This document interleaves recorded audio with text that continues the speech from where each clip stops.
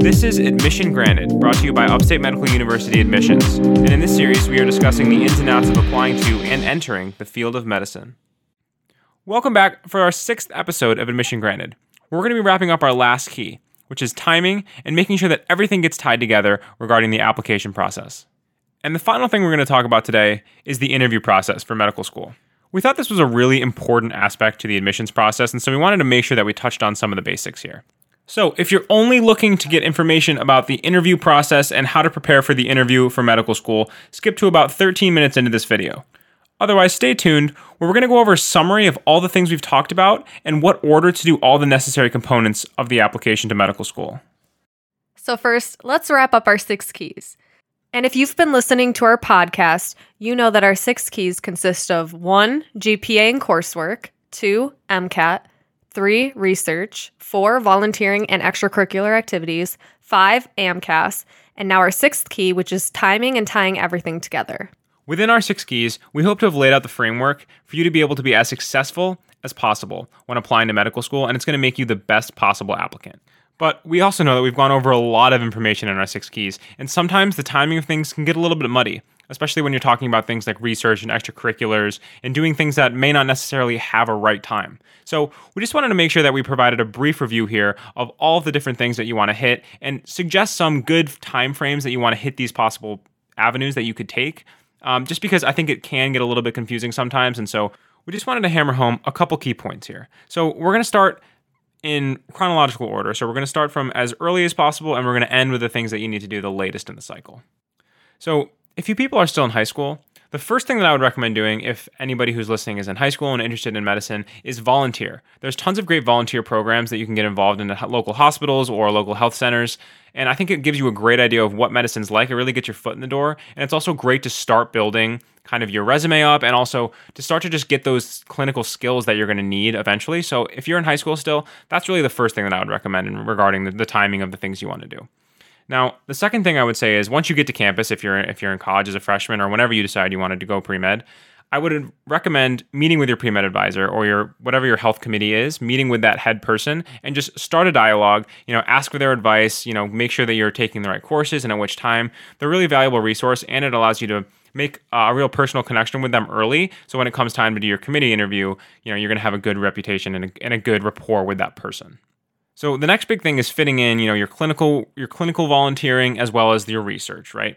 So I don't think there's a right answer in terms of the timing for this, but I do think that both are equally as important and are both, very important. So for me, I got involved in research my sophomore year in college. I think that doesn't have to be the case. You can do it maybe after the summer, after your junior year or your senior year, depending on when you want to apply. You can even wait if you plan on doing gap years, and you can do your research in your gap years. But you do want to make sure that you fit that in at some point in your educational career or your postgraduate career. So I think it really is up to the individual when you want to fit in research, and that goes also for volunteering. I think it's really important to not overshadow the volunteering aspect because I think a lot of people forget about the clinical work because they're so focused on research. So I think it's really important just to make sure that you're finding a balance, especially with your coursework and all your other extracurriculars, but make sure that you're getting involved with this. Ideally, getting involved sometime in college and making sure that it's spans a couple years. Again, it shows that dedication.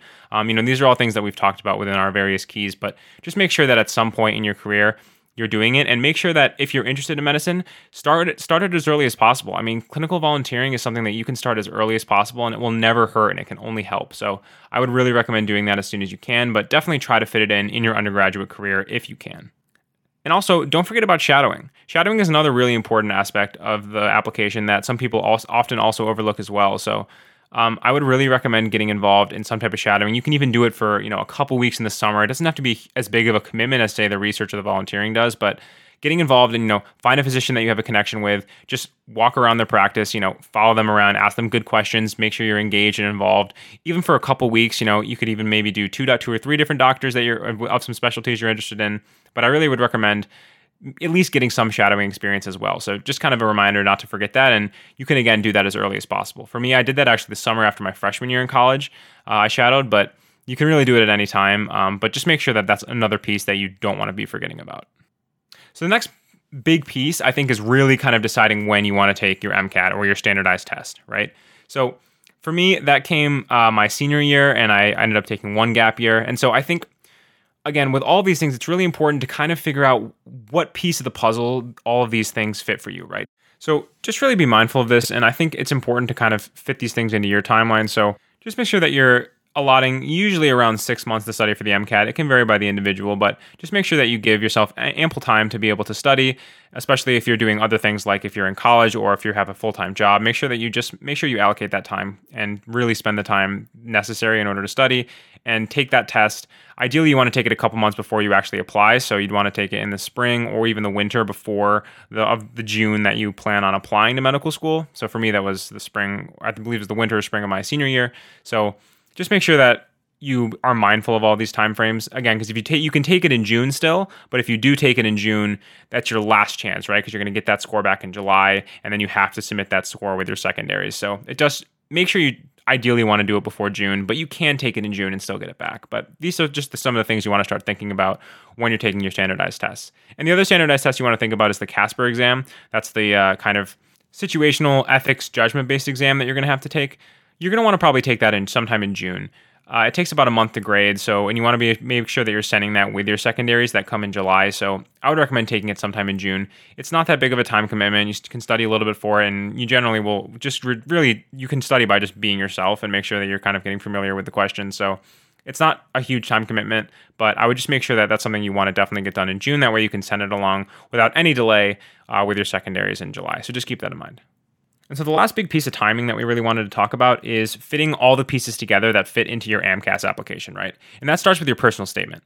So ideally, you want to write your personal statement about a year ahead of when you actually plan on applying, because that gives you a lot of leeway for a bunch of different things. It gives you the ability to provide that personal statement to all of your letter writers so they get a little bit of a better understanding about who you are if they haven't known you for a while, maybe you haven't taken their course for a while, and it just gives them a little bit more information about why you want to be a doctor and why you're choosing the field that you're choosing. So it's also really important for the committee letter, because if you can provide that to your committee letter interviewer, which generally is the head of your pre-health department, your undergraduate institution, it's going to allow them to, again, it shows that you have a lot of dedication and also lets them get a little bit better understanding of who you are and why you want to be a doctor. So I think it's important to have, not just for those two reasons, but it also allows you to just get one piece of the application, checked off, right? So it's important to do that as soon as you can. And it also helps you start to think about why you want to be a doctor, right? And it starts getting you in that grind of kind of understanding and thinking in terms of the application cycle. So going along with this, right, the next piece of the puzzle is making sure that you ask all your letter writers. Again, I would aim to do it a good year ahead of when you end up planning on applying in that June. So it gives them ample time to be able to make sure that, again, you can update them with things like your personal statement, your resume, allows them to let you get to know you a little bit better. Again, I would really try to go in person and meet with them and hand them a packet of all your information. And so make sure that you're doing that as early as possible. Again, that's kind of a recurring theme here, but make sure that you give all your letter writers ample time. And so, again, the next kind of big piece then is the committee letter interview. And I would recommend doing that probably sometime in the fall. If you're going to apply that summer in June, you're going to want to do it the previous fall, sometime in that time frame. You want to make sure that you're preparing. You're reading over your personal statement. You have that prepared. You have all your letter writers done. And, you can start to prepare for the actual interview itself. So, find the pieces of all of your experiences that you've done and connect them to something you've learned and that you can able to talk about, go over your research, make sure you understand all your publications, just kind of prepare and go through that interview, hopefully sometime in the fall. That way it gives the committee an ample amount of time to allow to write your letter and actually be able to send it on time when you submit your primary application, because it can take a while for them to do this because they're going to interview everyone in your year or not even in your year, who's just applying in your cycle that's ever been in your institution. So make sure you get that done as early as possible. That's, I think, kind of the next big thing of the timing that I would recommend. And a lot of people kind of sleep on that. And I think it's something that if you can get done as early as possible, it will really help your application and not hold you up. And then, of course, the very last piece is the application itself, right? Make sure you're getting that done in late May, early June. I wouldn't send it any later than that first week of June, but if I had the ability, I would probably try and get most of it done and pre-written in that application window where it's usually late May. You get about a week or two where you can access the AMCAS application without actually submitting it. And so you can basically pre-write and pre-fill in all the information. And then right when it comes live at the end of May, you can hit that submit button. That's what I would recommend doing, because again, the whole cycle is just a game of who can get there first, really. And so I think it really helps to get all of these things done faster because it's a rolling admission. So the sooner you get your stuff out, the sooner med schools will be able to see your applications and the better chance you have of getting in.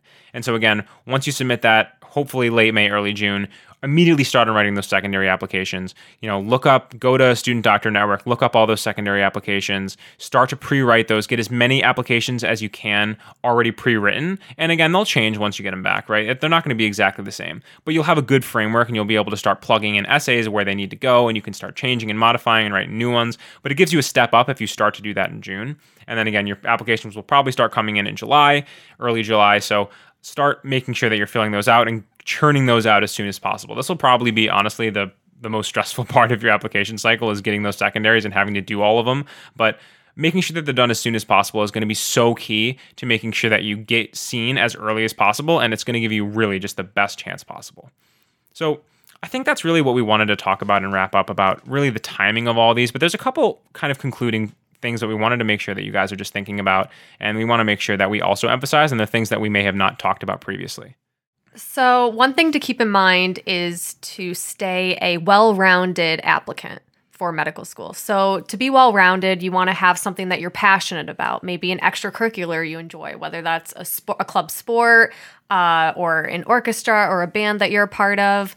Just something that you can speak about in an interview, let's say, or that you can write about in a secondary essay, something that you're passionate about that makes you stand out from others, and it will help you stay balanced throughout your studies, throughout your undergraduate career. Yeah, I think it's important just to even just keep your mind out and stay sane while this whole pre-med process, right? It can be really overwhelming, but I think finding things outside of medicine that you really are connected with and that you have fun with and that you can stay active with will help you not just not burn out, but it's just great to have connections and have fun outside of medicine, right? And I think that's really important to not just kind of hyper focus on, your medical career before it even starts, right? Make sure that you're still having fun and that you're doing all the things that you love to do and that you're not sacrificing those things to, pursue your pre-med career. So just make sure that you're kind of staying grounded and take a deep breath, make sure that you're relaxing. And, everybody knows that this process is really stressful, but, finding things to do that you love, making sure that you're making time for the people that you love, and just taking a deep breath and really just understanding that, you're going to get through it, and just really being methodical and taking your time and doing things as early as possible in kind of the order that we've discussed, I think will take a lot of that stress towards the end off, and it's just going to help you so much throughout the process. So I think those are kind of the really big things we wanted to talk about. And, we know it's going to be really challenging, but it's so worth it in the end. We're here sitting in medical school, and we couldn't be, more excited about the futures that we've chosen for ourselves. And so we're really excited that you're also embarking on this journey. And we hope that we've given you a good framework to work off of with our 6 keys. And we truly believe that if you follow our 6 keys and you make sure that you're doing everything as soon as possible and that you're hitting all the basics and the big points that you need to hit for your application, you're going to be really successful, and you're going to get into, your top medical school, and whatever medical schools that you choose to attend would be lucky to have you. So with that, I think we're kind of going to end our kind of 6 key discussion, and we want to move into the last piece that is so important for your application, and that's the interview. So first of all, if you've made it this far, congratulations. You're almost done. You guys are so close to getting into medical school, right? The last part, the last key piece is nailing the interview. And we're going to give you some keys to help with that. So you will typically start to hear back about interviews around mid-August, especially if you've been keeping up with your timing and submitting everything as early as possible. So around that mid-August time is when you'll probably hear about your first interviews. And these interviews get released on a rolling basis. And we definitely recommend doing these interviews as soon as possible. Don't wait and schedule them out weeks or even months later. Yeah, I think a common predicament that students get stuck with is they get their interviews and they're debating on whether they should schedule them early and then they'll have less time to prep, or whether they should push them out a little bit later so it gives them more time to study, but of course they're interviewing later in the process. And in my opinion, I think the best way to kind of mitigate this is make sure that you start prepping basically in early. As soon as you submit all of your secondaries, take a second, right? Take a break, right? When you're done, hopefully in late July timeframe, when you're finishing your secondaries in late July, you're going to want to make sure that you're just kind of taking a deep breath and then really just kind of start studying for interviews. And we're going to give you all the tips on how to study, but I think that's just something to keep in mind with the time frame, is that if you start prepping in early August, no matter when you get your interviews, right? Let's say late August, you start getting your interviews. And again, this could also go all the way through literally to the next summer. I mean, you could have a 6-month, 7-month span where you could be getting interviews, right? But the earliest you'll hear is probably late August. So if you start getting those in late mid-August, you'll be prepared if you start studying right after you submit your secondaries, regardless of when they come in. That way you can schedule them as soon as possible. But if you do get pushing that to that kind of like, oh man, I don't know if I should wait because I don't think I'm prepared. My advice would be schedule them before October 15th. So even if you don't feel like you're going to be as prepared, I really truly believe, because October 15th is the day that all the medical schools can send their first acceptance letters. They all can send their acceptance letters by October 15th. That's just the day that they're allowed to send medical letters to students. So if you interview anytime before that, you won't hear back till October 15th. And you'll probably hear back on that day for all the schools that you've interviewed at before that time frame. And so a lot of med schools send out a lot of their acceptances at this day. So I think it's really important, if you can, to try an interview if you can before that day. So if you're stuck in that predicament where you're like, oh man, I don't know if I should push it out a little bit, I would recommend doing it at least a week before October 15th. Because that way you'll be able to be in that first applicant pool for when they send out their first acceptances. So if you had to, I would recommend taking it early and just really trying to prep early as early as you possibly can to mitigate that. But if you're stuck in a crunch, schedule it as early as possible. So now let's jump into the actual structure of the interviews you will experience, and we'll talk about kind of what to expect from them. So the first interview style we want to talk about is the traditional interview. So a brief overview of the traditional interview and what to expect with that is 2 separate around 30-minute interviews, one with typically a medical student, and one with a faculty member at that medical school. And then the second interview style is called the MMI, which is multiple mini interview. And this can range from anywhere from 9 plus different rooms of interviews that you can experience. And this will be with either faculty members or students. And they're typically shorter interviews, around maybe 5 to 7 minutes long. And those can even include ethical scenarios, but we'll get more into that in a minute. And then the third interview style is hybrid. So that can include both a traditional interview style as well as some MMI styles combined. And another thing to remember about these interviews, especially in today's state, is that these can occur virtually over Zoom for some medical schools, or they could be in person. So first, we wanted to go over some kind of just general basic interview questions. These are questions that you can get on either type of interview style, whether it's traditional or MMI. So they're just really good things that you're going to want to have, and some answers that you're going to want to be able to give for basically any interview, and just so you're prepared. And you can start preparing for this again right after you submit your secondaries in July. So the first question is really just why you want to be a doctor. And I think this is something that you've talked about in your personal statement, because I believe that's pretty much the subject of the personal statement. But it's another opportunity for them to just kind of get to know you better. And, this is really the core of why you're applying to medical school, right? So it's important to have a good answer for this question. So I think, you can use your personal statement as kind of a framework, but again, just to kind of briefly go over it, and we talked about it a little bit when we talked about the personal statement in one of our keys, but you just kind of want to be able to compile your experiences and all of the extracurriculars that you've done, your research experience, your clinical experience, your shadowing experience, maybe you have some work experience, all the things that you've done relating to and not relating to medicine. Really just kind of go over your resume and find a point on your resume and, be able to point to it and say, okay, here's what I learned from this piece. Here's what I learned from this piece, and why I think it would make me a good physician, and why it's made me, why it's furthered my desire to pursue medicine, right? So like, if you've had a really powerful volunteer experience, for example, I worked in a hospice unit and I had some really great experiences there, be able to learn, talk about what you've learned from that experience, and be able to then offer up how it's made you, how it's going to make you a better doctor. Maybe your research has taught you dedication and, attention to detail. And, it's allowed me to take the learnings that I've learned in school about medicine, about science, and practice it hands-on. That's really what medicine's about. Like, be able to point to all of your experiences and be able to talk about them professionally and really, concisely as well. You want to make sure that when you're doing this and you're practicing all these things, go in a mirror, practice in front of a mirror, practice in front of your parents, your peers, your friends. Be able to make sure that you can basically regurgitate this, right, almost on command. You want it to sound, of course, like you're having a conversation with the person, but you want to make sure that this is one of the most important things you want to have down. Make sure that you know your resume, left and right, up and down, and make sure that you can have something to say about every single experience in terms of what you've learned, what you've gained, and how it's going to make you a better doctor. I think that's really the first kind of and the biggest thing you want to prepare for when kind of thinking about the interview. And so the next thing I think you want to do is first just, I think it's important to understand our current healthcare system, right? So, AAMC is actually a great resource. They have a lot of great tabs about kind of understanding our current healthcare system. And you can also, of course, use different scientific articles, reputable websites. Just make sure you're kind of understanding, how insurance agencies work, right?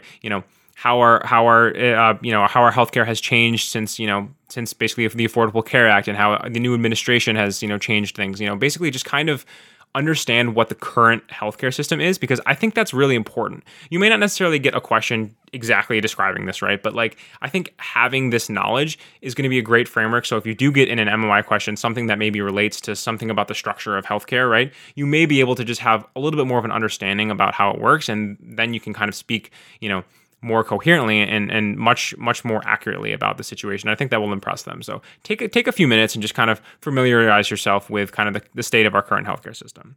And so kind of related to that, I think the next big question and point you want to have is find 3 points about what's wrong in healthcare. So there's tons of things, in our country that can be improved in our healthcare system. And I think knowing kind of those weak points, I would say pick 3, right? Pick 3 weaknesses in our healthcare system that maybe could be improved upon.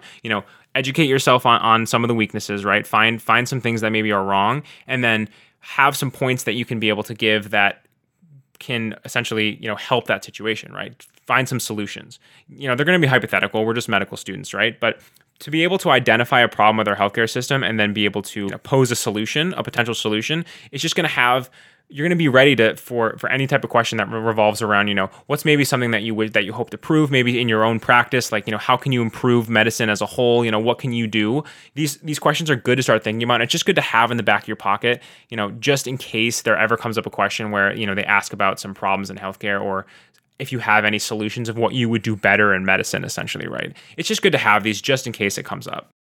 So you can also use AAMC as a great resource for this. They have basically entire pages and subsections within their website dedicated. If you literally just go and Google AAMC problems with healthcare, you can find a whole comprehensive list of all of improvements that AAMC is taking initiatives to make. And, they have tons of different scientific articles and different points that they've made about here's some problems with, with medical education, here's problems with different types of our healthcare system, and here's ways that, people or organizations or we can actively help to make that better. And so using AAMC as a resource for that is a great reputable source that will help you get some information quickly and, very accurately. So I would recommend maybe start your search by just kind of scouring AAMC's website and kind of getting more knowledge about not only just how the healthcare system works, but also, what are some of its weaknesses, and then, what are some things that you might be able to do and we might be able to do as physicians to be able to improve that.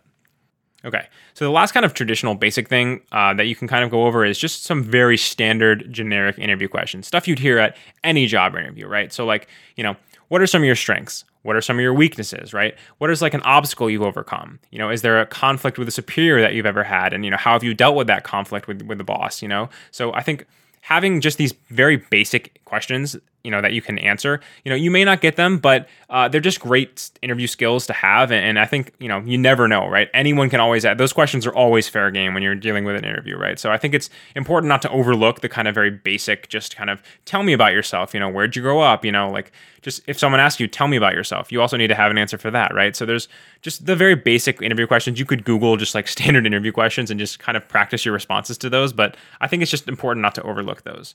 And specifically with the weakness, I just wanted to mention one thing. If somebody asks you, what's a weakness that you have, I think it's important to think very tactfully about your answer to this.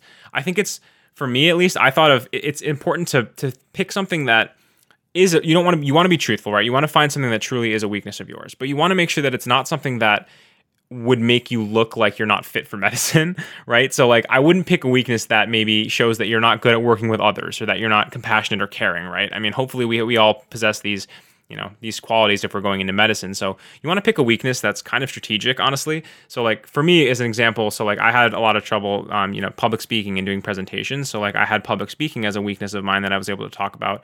And I think with your weakness, something that's important that you want to talk about as well is how have you taken steps to improve that weakness, since you've been able to identify it, right? And so for me, I worked in a lab and I had, had a lot of trouble with presenting my research in poster conferences. And so I made sure that I went and practiced presenting my posters to my classmates and to my PI, every week. And I scheduled, a bunch of different poster conferences. So I got really, it kind of forced me to get really good at talking about my work and talking to others and being able to present in front of big groups. And so, that kind of helped me get through that, right? And so I think it's important to have a rebuttal to that, of them say, okay, here's your weakness. What are some things maybe you've done to kind of improve that? And that's something that you can also offer up, even if they don't ask, right? Here's a weakness, but here's what I've done to improve it, right? So again, just those traditional interview questions, just make sure you have answers to those. And it can't hurt to practice those. And so I also wanted to make sure that I touched on kind of the school-specific questions. This may be general for any different school. You want to have answers for all the schools you're applying to for this question, but it's something that you can wait until you get each individual school back. But maybe if you're running out of things to prep for, you could start to find your top schools or schools that you think are good fits for you and start this process for each school. But it's definitely something that when you get an interview, you're going to want to do for each and every school. And that's just kind of basically find out all the information you can about their program. So start by just scouring their website. Go to almost every single tab on their website. Find things that you like. Find things that you think you're interested in. So maybe there's a brand new addition to their hospital that you think is really great. I think, or there's you find a unique program that you're really interested, or a club. I think there's some key things that you can hit on. First, you want to make sure that you are familiar with their curriculum, right? Is it organ-based? Is it systems-based? Is it, there's different ways that they can lay out their curriculum. Maybe it's a 3-year curriculum. Maybe it's a 4-year curriculum. There's different ways to lay out, basically the educational plan. So I think being familiar with the curriculum and finding, what you might like about that is something that's good to have. Also, again, find maybe a club. There's tons of student clubs at all schools, and maybe find a club that you're interested in. Maybe it's something that's like a sport, or maybe it's, a type of, interest group. Maybe it's an, orthopedic surgeon interest group, or it's a, women in medicine group or something like that. Something that you find that you're really passionate about, that you can relate to. I think it's good to have, to be able to offer up in a conversation. And then, so I also think you want to find something like clinically that you like about the school, right? So like something that you maybe you like that they give a lot of clinical experience really early, right? It's built into their curriculum early. Or maybe there's like a preceptor program where it links you with, another physician, and you have to go you've shadowed them around in the clinic in your early years. Find something, so not just about the education that you like, but also about the clinical education that you really like. Maybe there's a unique course that provides a lot of clinical experience, right? Find something so, kind of, with the hard science that you like, and find something clinically that you like about the school. I think those are kind of good points to have. And I also would find something about like research. For example, I had a lot of research going into medical school, and it's something that I know that I wanted to continue in medical school. And so when I would apply to each school, I would kind of basically scour their website for all of their active professors and professors that were involved in research. And I would find a couple professors, or maybe one that their research interests really aligned with mine, and that way I could if somebody asked me what I was interested about the school, I could say, oh, I really love this professor's research because he does very similar to what I do. I think I'd be a great addition, to be able to help. It's just something that I would be thinking about. I like that the school has this type of research to offer, right? I think that also shows that you're really dedicated, and that you are really passionate about what you're doing, and that, you think you could be a good fit for the school. So find something research-based also that you're interested in. And so I think kind of having those big points will help you. And the last, kind of the fifth big point in terms of school specific, is also, if you have any connection to the school, make sure you're able to talk about that and can bring it up in a conversation, right? Maybe you're from the area, you grew up there, maybe you went to college in the area, right? Or people, you have extended family or friends, you spent an extended period of time in that area where the med school is, right? I think med schools really want to see that you have a connection to the region. It just helps if you can, because I think you have a better chance of potentially extending and settling down and living there, or being able to actually have your practice there, right? So, I think any type of tie that you have to the school, even if you have family members that work in the school, right? You have any connection, is the time to bring that out and make sure that you know your connections and can talk about them if it comes up in an interview, because it's just going to connect you personally to the school and potentially to the interviewer. So I think those 5 big things, right? Find something about the curriculum, find a club, an extracurricular organization, something clinically that you like, a research interest of yours, and then any geography or any connection that you have to the school, I think is really going to help, kind of having those 5 key points to be able to bring up. You're going to be really well covered when someone asks you, why do you want to go to our school specifically? And I think that's a common question that could come up. So I think it's important to just make sure you have a good answer to that. And I think if you cover those 5 points, you're going to be able to answer that question with flying colors.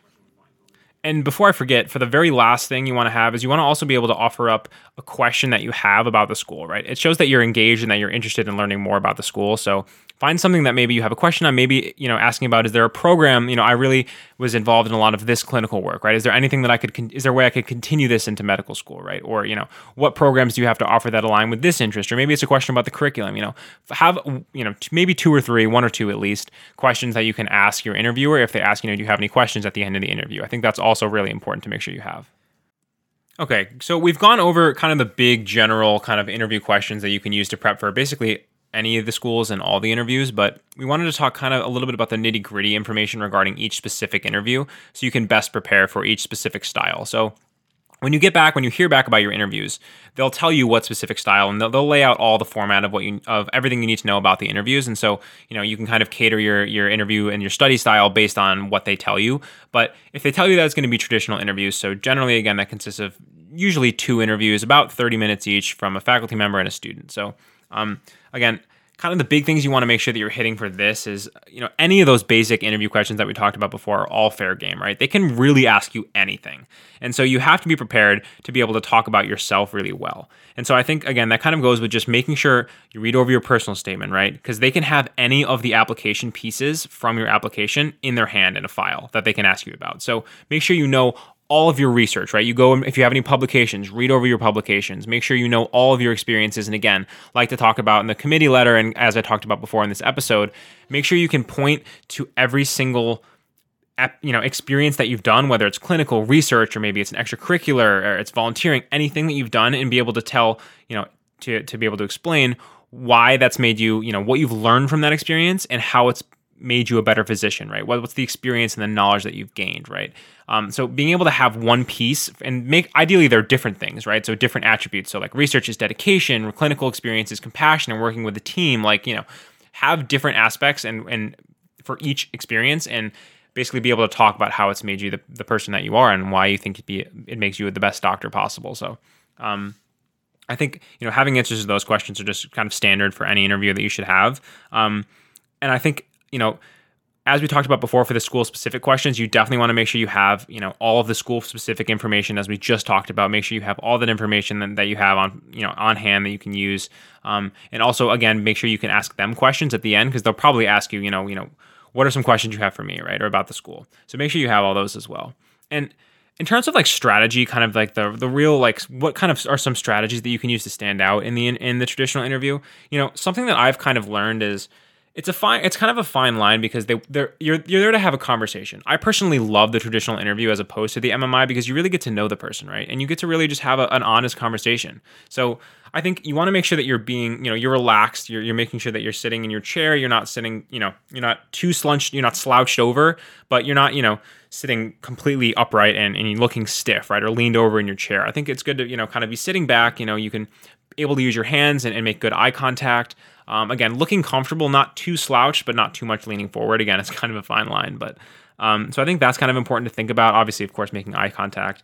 And I think something that's really important is finding a good connection with the interviewer. And of course, that's easier said than done, but something that I've found is that if they're there to get to know you, they're there to ask you questions, right? But if you're there to also get to know them, I think it makes it a lot more natural. So, if they ask you a question of something, maybe tell me about yourself, or, it's something more specific, like, what are some fields that you're interested in, right? Like, it's good to also be able to ask them questions about how, about themselves, right? So if they're a student, how have you thought the first year has been going, right? Tell me a little bit about your first year experience here. Or, if it's a faculty member, can you tell me a little bit about your research? Like, have you been enjoying the field that you're in? What are some things that you do clinically?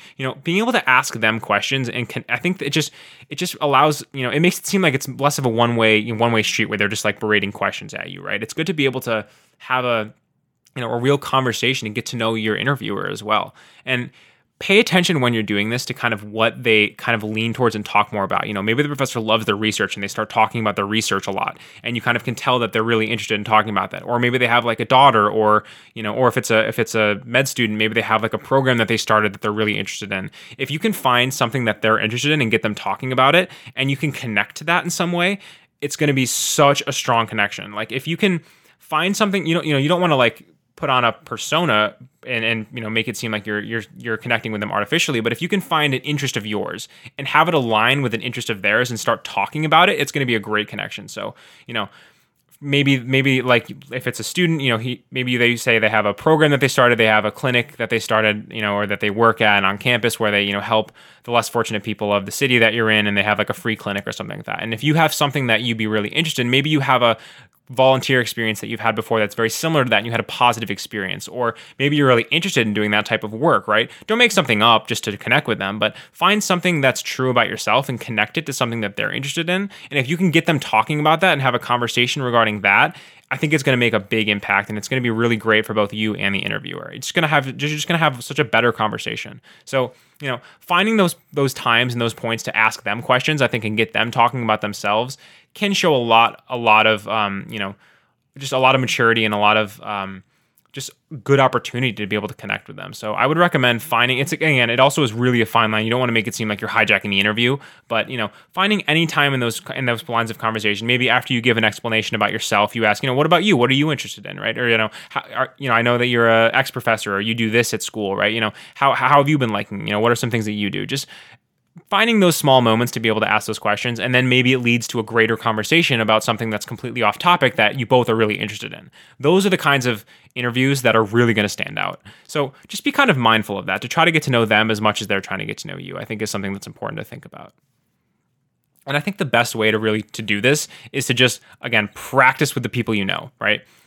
You can practice with your mom, with your dad, with your your siblings, with your friends, just have them sit down and ask you questions and just be able to try to talk with them. And you can even do it if you're alone into a mirror, right? I mean, just being able to practice these verbally out loud is so much different than rehearsing in your head. And I think that's something that's really important to think about for all of this prep work, is to make sure that you're doing it with others and really getting a lot of good practice. And they're going to give you a lot of feedback about how you're looking, right? You want to make sure that you're not fidgeting too much, right? You're not playing with your hair too much. You're not, if you have any type of like nervous habits, right?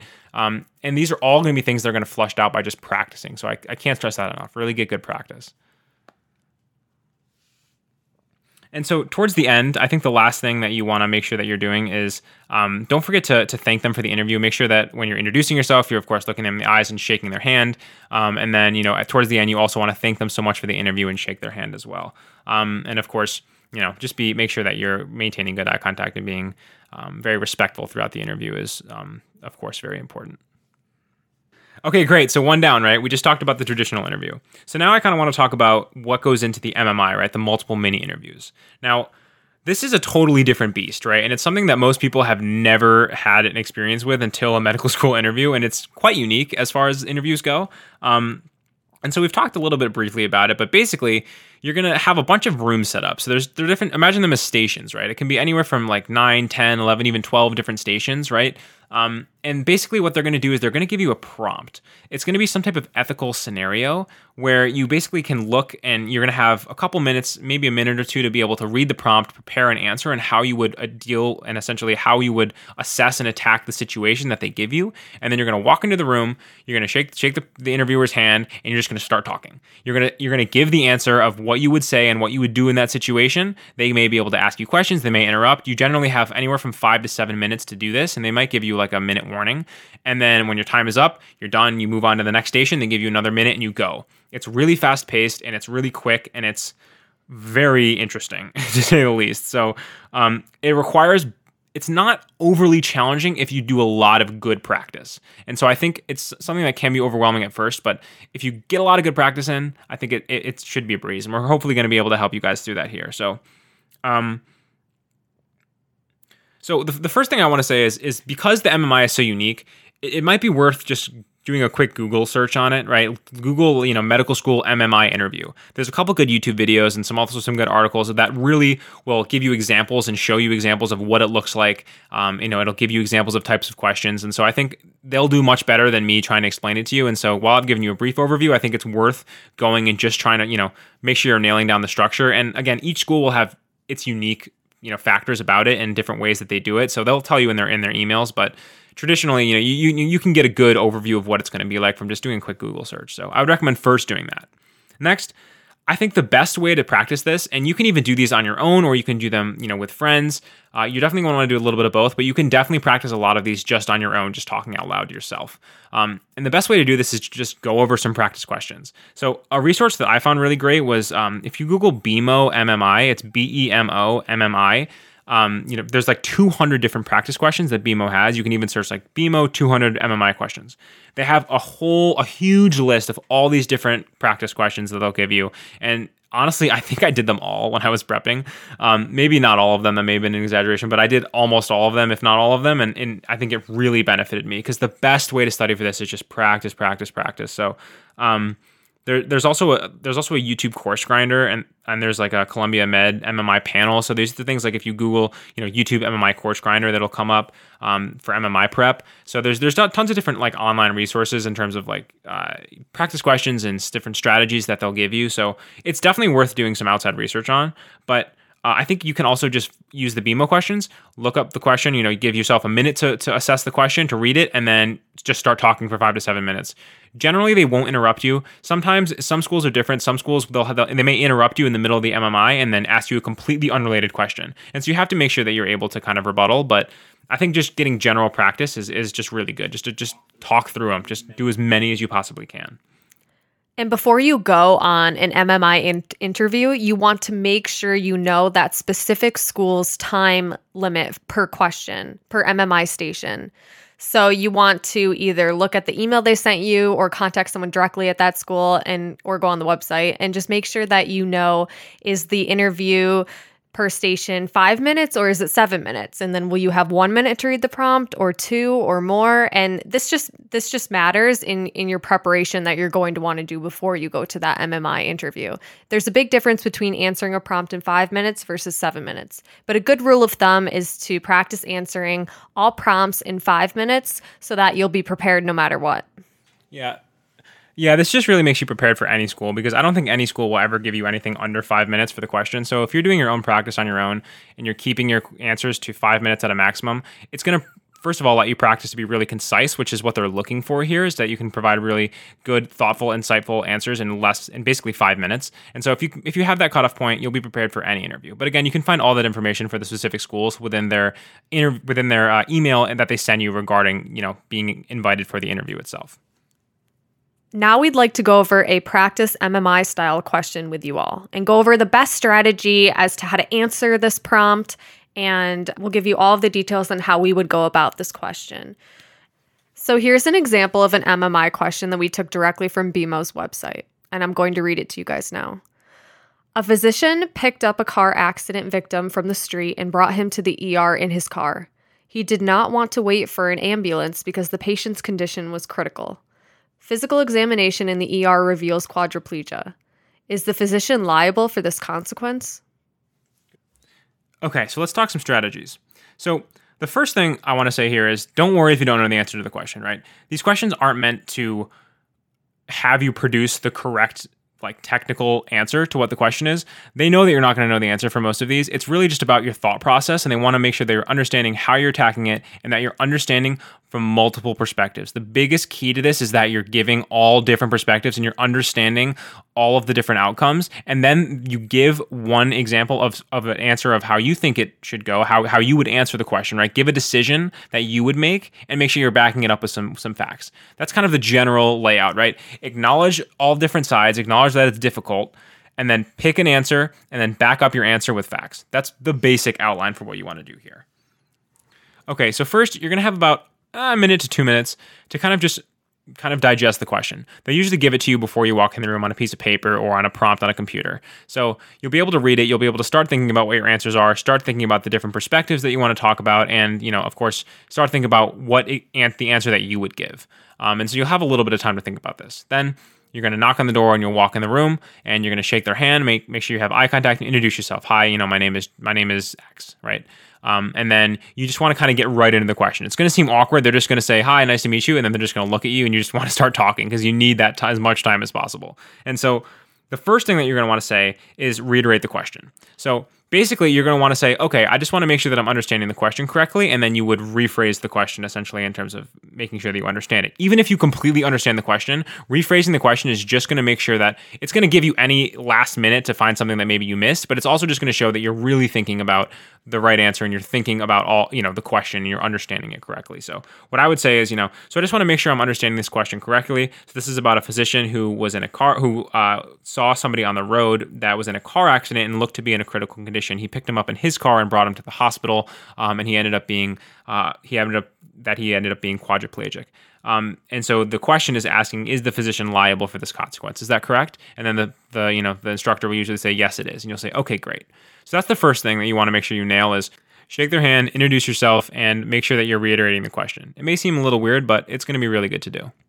So the next thing that you're going to want to do is you're going to want to basically acknowledge that it's a very difficult situation and that there's multiple perspectives and that you're going to act without judgment and with compassion. So for this scenario, I would say something like, this is a very difficult situation, one that involves multiple different perspectives. And when talking to this physician, I would want to make sure that I'm acting, as non-judgmental and very compassionate and as caring as possible. Something simple like that, right? It's just something that makes sure that shows to the instructor that you're understanding that there's multiple different perspectives, that it's a difficult question, and that there may not be a right answer. And it's just, again, it's all about taking into consideration different perspectives, and so it's important to do. Okay, so really the key and the meat to your MMI, right, is finding a balance between giving the different perspectives while also offering what you believe to be as the right choice to answer the question. So usually I start with something that talks about, the perspectives from both sides, right? So for this question, I would say something like, the physician has a responsibility to help others, right? That's kind of the core of a physician. So, his instinct may be to want to help the person that's struggling and in a critical condition and, pick them up and go to the hospital, right? This is a very high pressure situation where he may not have had a lot of time to think. And so that may be, hindering his ability to think critically and make an informed decision. He was probably only thinking about helping the patient, right? I'm sure that he did not have any ill intention in terms of when he went and actually tried to help that patient, right? But however, it's also important to consider the other perspective and the fact that, the EMS vehicle, if he had waited and called for help, may have had necessary medical devices and be able to provide him better attention and possibly quicker and better care in order to potentially prevent his quadriplegic state, right? So once you've talked about the multiple different perspectives in this question, when you've talked about, the physician's perspective on the situation, you've talked about the EMS and the hospital's perspective on this situation, and, what the right and wrong may be for each respective party, then you want to talk about what you think the right answer is and what you would do in this situation. So, for example, for a question like this, I would say something like, although, I understand that the physician may have been acting in what he thought to be his best interest and the patient's best interest in a very high pressure situation. Moving this patient may have jeopardized his condition and potentially caused something like a spinal cord injury because he moved him without the proper medical care and medical devices that may have been handy with an EMS, right? So that's an example of, I understand that there's multiple perspectives, but here's what I believe the right answer and here's why, right? And here's a perfect time to be able to work in some information that maybe is pertinent to you and some personal facts about yourself, right? Because what's really hard about the MMI is to get them to really understand who you are and get to know you. I think that's the biggest weakness of what MMIs kind of offer. And so if you can work in anything about your own experience into this, I think it makes it really powerful. So for example, like I worked as a scribe in an emergency department for a year before I went to school, right? So you could say in your explanation of what you think is right or something like this, you could say, from my experience working in an emergency department as a scribe, I know that it's very important not to move a patient that looks to be potentially, injured on the ground. And you don't want to make sure you're moving them without the proper medical care because it could cause a spinal cord injury, right? That just shows that you have a little bit of medical knowledge. You don't need to have that medical knowledge, but connecting it to you shows that you're thinking about the question, you're thinking about an answer. You're able to back it up with pertinent, pieces of reinforcement for those answers, and they find out a little bit about yourself, right? Because it's so hard to get that across. So being able to make it personal and to offer up a piece of information about yourself shows you have a deeper understanding of the question, you're thinking critically, and it allows to maybe you have a little bit more connection with your interviewer. So I think knowing where you can kind of bring those in, if you can aim to do that for every question and bring some piece of experience that you have or something about yourself and be able to use it as part of your explanation for why you think it's the right answer, that would be so great. So just think about those things, right? So make sure your answer is also, just making sure you're concise again and being, as concise as possible, because again, you only have 5 minutes and it's going to go a lot quicker than you think when you're actually in there talking. So just make sure you're also being mindful of those things and keep an eye out for like maybe the 1 minute warning.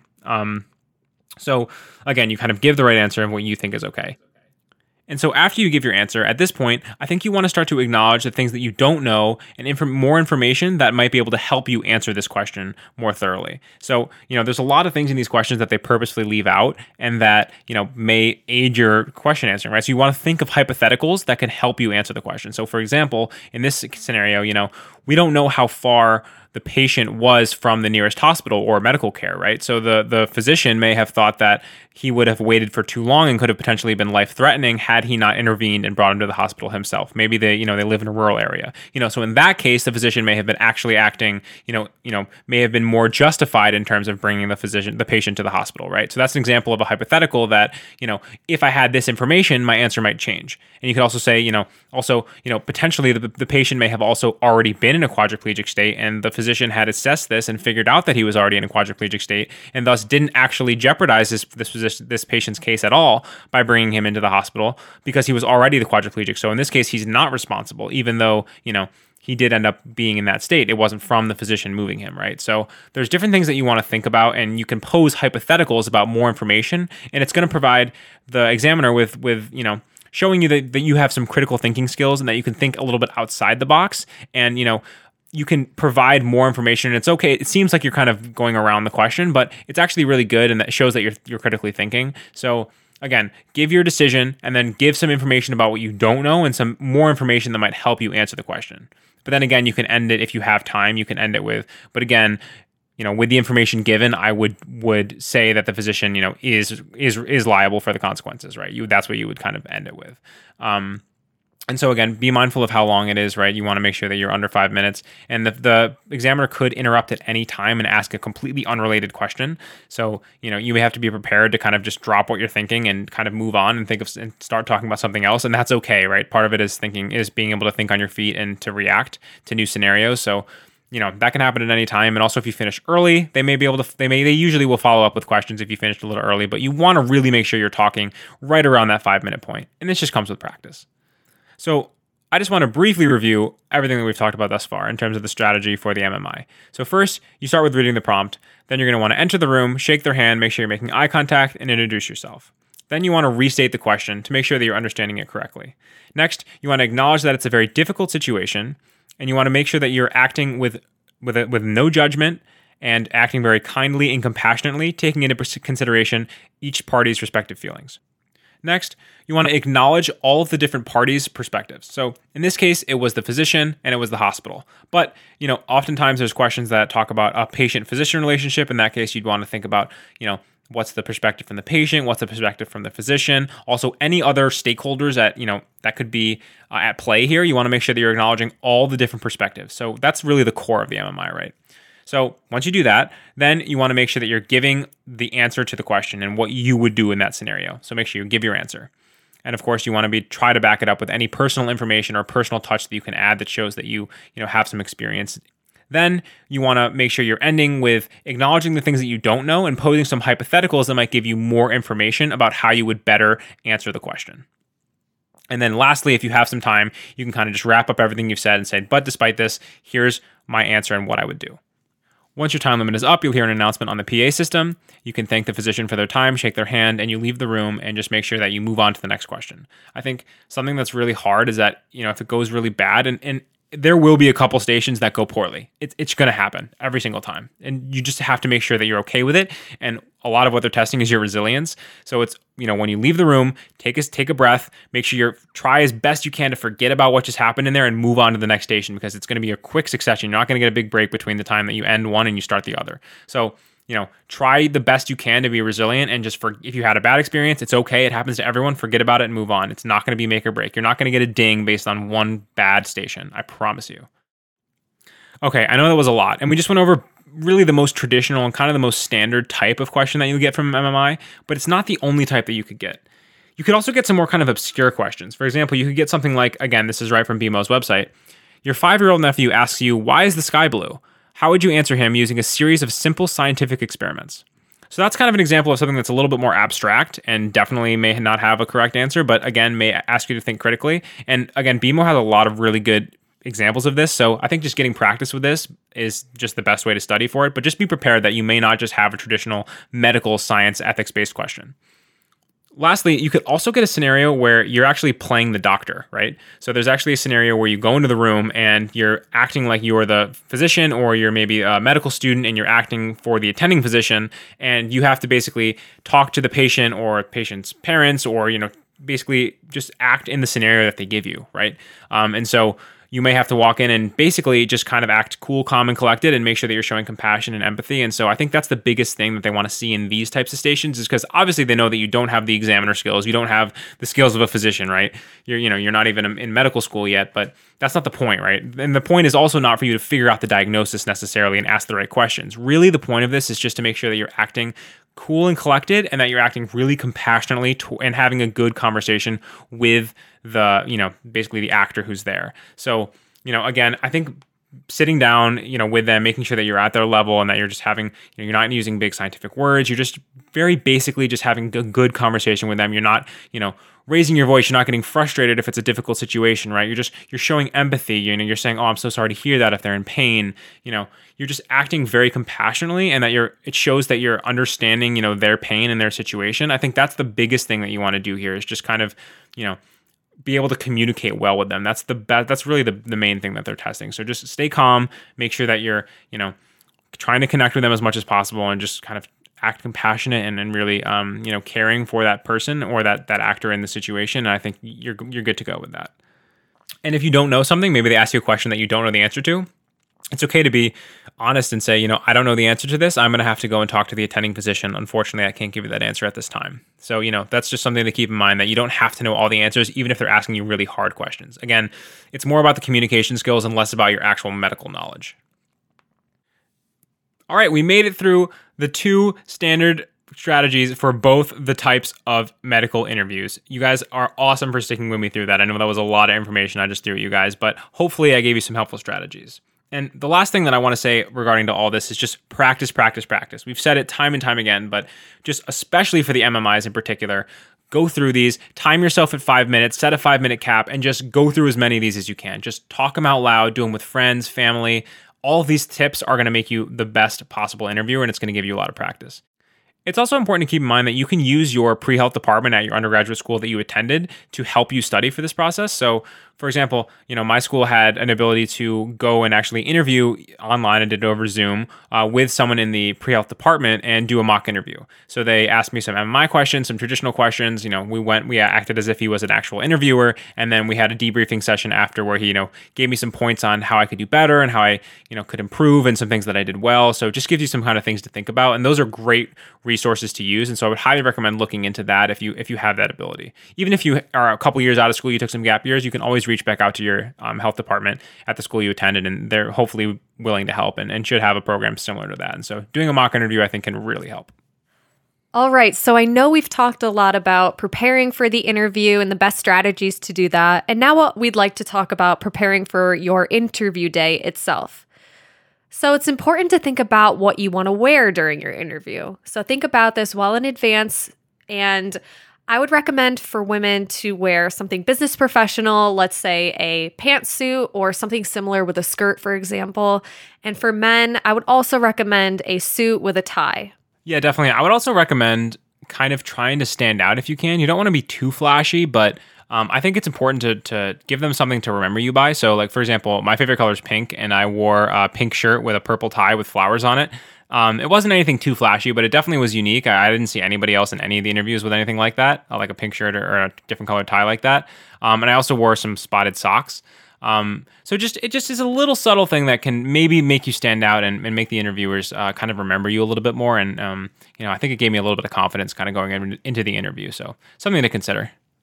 And you may also want to keep in mind potentially having a nice clean shave and also potentially getting a haircut before your interview. And everybody has their own unique styles and look that they want to go for. So it's definitely okay to skip this, but just something to keep in mind. And something else to consider for your interview day would be airfare, travel fare, as well as hotel room fare. All of these prices can add up and they can be costly, especially if you're traveling a great distance to interview. So you want to plan for this well in advance. And let's say, for example, you can't afford this or you don't think you will be able to afford these costs, you can also look into your college's health pre-health department and potentially apply for scholarships or different funds that they have for students that might be available. It would be worth looking into.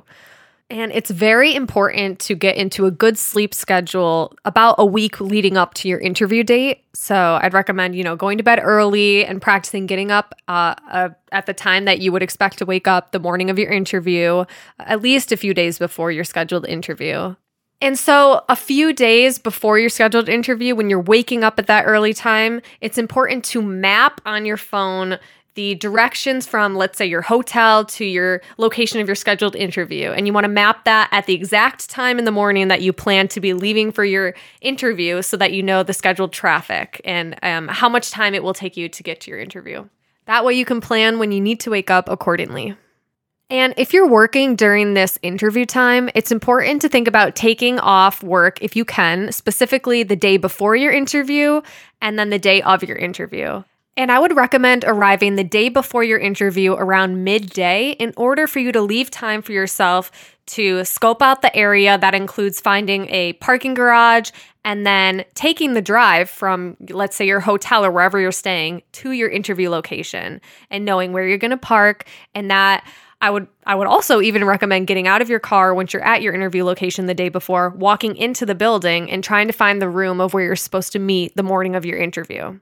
I would also recommend not eating anything too crazy the night before your interview. Just eat something normal that is part of your regular diet. Okay, so for the morning of, you're just going to want to make sure that you wake up at your normally scheduled time that you've been prepping for. You've already mapped out the traffic and know exactly how long it's going to take. So make sure you get there just a little bit early. Make sure that I would plan to get there like maybe 15 minutes early, just so you can make sure that you're on time. And there's a couple things that you might want to think about bringing with you. You can bring a backpack, and so definitely pack some water. You can pack some snacks if you need to, because you never know what they're going to serve you there. Generally, you want to plan that it's pretty much going to be an all-day event. I would say generally they're usually from like 8 to like 3, because they're going to want to give you a tour. There's going to be a lot of information sessions that you have to attend. So generally they're going to provide you like a breakfast and potentially a lunch, and they're going to at least give you one meal. So you may want to, they'll probably lay this out for you in their like schedule of when they send you the interview email, so you can check it out. But you may want to plan on eating breakfast in the morning or maybe not, depending on if they serve it to you. And I would also recommend in your backpack bringing a pen and a notepad. That way you can take notes on the things that you hear at the school. Maybe you can take some individual notes on what you like, what you don't like, some of the important pieces of information that they give you in some of their presentations. And of course, just make sure you're active and attentive pretty much the whole time. It's good to get to know your other interviewers. Everyone's going to be really great and really friendly, and it's going to be they're definitely going to also watch the way that you interact with others. So it's important to keep in mind that you're kind of always on an interview throughout the whole process, even when you're kind of not with the interviewers, even with the medical students. So just make sure you're being yourself. You don't want to act fake or act kind of too overly genuine. You want to just make sure you're being yourself, and not looking like you're trying too hard. But also, making friends and talking and I think asking the medical students, you're going to have a chance to talk to some medical students, asking them really honest questions about how they like the school, any questions that you have. Make sure that during the tour you're very attentive and that you're not, you're acting professionally, because that's also, they're probably interviewing you during the tour as well. So just kind of be prepared for a nice long day of a lot of walking, a lot of listening, a lot of asking questions, and just, again, make sure that you're just kind of prepared for all of those things. Towards the end, I would make sure that you're thanking anybody that you can. Any of the interviewers, especially if it's the traditional interviews, you can thank them right after you're done. Give them a handshake. Make sure you thank them for their time, as well as any of the deans or anybody who you're able to talk to or see before you leave the interview site. Making sure you're just saying thank you and showing your appreciation is always welcomed. And then the last thing I want to talk about after you leave is the thank you letters. So Generally speaking, if you have an MMI where you just have only multiple mini interviews, you're not going to need to send any thank you letters because you're oftentimes not going to know who the people were because you've only met them very briefly. And so it's not necessary for those types of interviews. But if you have a hybrid where you get one traditional, or if you have a traditional exam or interview where you have, a faculty and a student, make sure you're writing down their names when you're in the interview so you remember who they are, and you actually are able to have that information so you can look up on the website who they are and send them a thank you letter, email, or you can handwrite it and address it to their office address potentially. But sometimes it's easier to just do an email. And just make sure you're thanking them for their time. Say how much of a wonderful time you had. Try to maybe bring up a piece of information that you learned that you thought was really great, or that's something unique about that specific interview. A tidbit of information that you guys talked about. Just make sure again you say thank you, and you hope to see them again in the future or something like that. Even if they tell you do not send thank you letters, I think it's still, if it's a traditional interview, it's still pertinent to send it. I think you still should send them. So just something to think about that you want to make sure that you definitely do. It goes a long way. All right, guys, we're pretty much done. Thank you guys so much for listening. And I want to just briefly kind of end with 2 quick interview points here. The first is that to try to kind of make sure that you're checking your email consistently throughout this whole process, because it is a long process. I mean, you can hear back anywhere from August all the way through basically February. You can kind of interview in anywhere in that time. So it's important to make sure that you're checking your email regularly that you use to fill out your AMCATS application, because you can get an email literally at any time, and it can be pretty last minute also. And oftentimes the spots fill up quickly, especially if you get those early interviews, because you want to make sure you're interviewing as early as possible. So don't dilly-dally. If you see that you get an interview, try to schedule it as quick as possible, because sometimes those early spots fill up quickly, and you're going to, if you wait too long, you'll end up basically having to interview later, and it could end up hurting you if it's, for example, after October 15th. So I would recommend trying to check your email as often as you possibly can, and just make sure you're trying to schedule those interviews early. And don't get discouraged if you get waitlisted, especially if you end up interviewing after October 15th. There's a good chance that even if the interview goes perfectly, you may be waitlisted. And that's okay, because unlike undergrad, tons of people get in off the waitlist. It's really like a shell moving game where a lot of people will rescind their applications once they get into their top schools. Because it's a rolling admission, there's so much turnover and switching around that goes on, and it's very common to get in off the waitlist. Even at the last minute, you can get in off the waitlist in July. So don't get discouraged. It's no secret that this is a very stressful process. This will be one of the more stressful times you have to go through. And so I think it's important just to kind of take a deep breath and relax and know that it's going to work out. The best way to prep for these interviews, honestly, is to just be yourself, is to not overthink it. And, you want to make sure you're well prepared, but really just make sure that you're just being true to who you are and yourself. And if you're being true to you, then it's going to come across in the interview. They really just want to make sure that you're a good person. That's really what they're looking for here, is that you've done enough work to be able to prepare and that you're smart. But they know that, right? I mean, they know that from your application. They know that from your extracurriculars, that you're a smart kid, right? So what they're really wanting to see is that you can interact well with others and that you're just genuinely a good person and would fit well with the other students there at the school. So I think if you're being yourself, you really can't go wrong. Congratulations! You finished the 6 keys to unlocking your acceptance in medical school. We hope to have given you the best strategies and the best tips and tricks to be able to make yourself the most competitive applicant and give you the best chance to get into your top medical school. We hope it's been helpful, and we really appreciate everybody who's listened and helped us along the way. Stay tuned for our next and final episode, where we interview a couple different students from other departments within the field of medicine, where they talk about their experience applying to their respective fields. So thank you so much for listening, and good luck out there. Until next time on Admission Granted.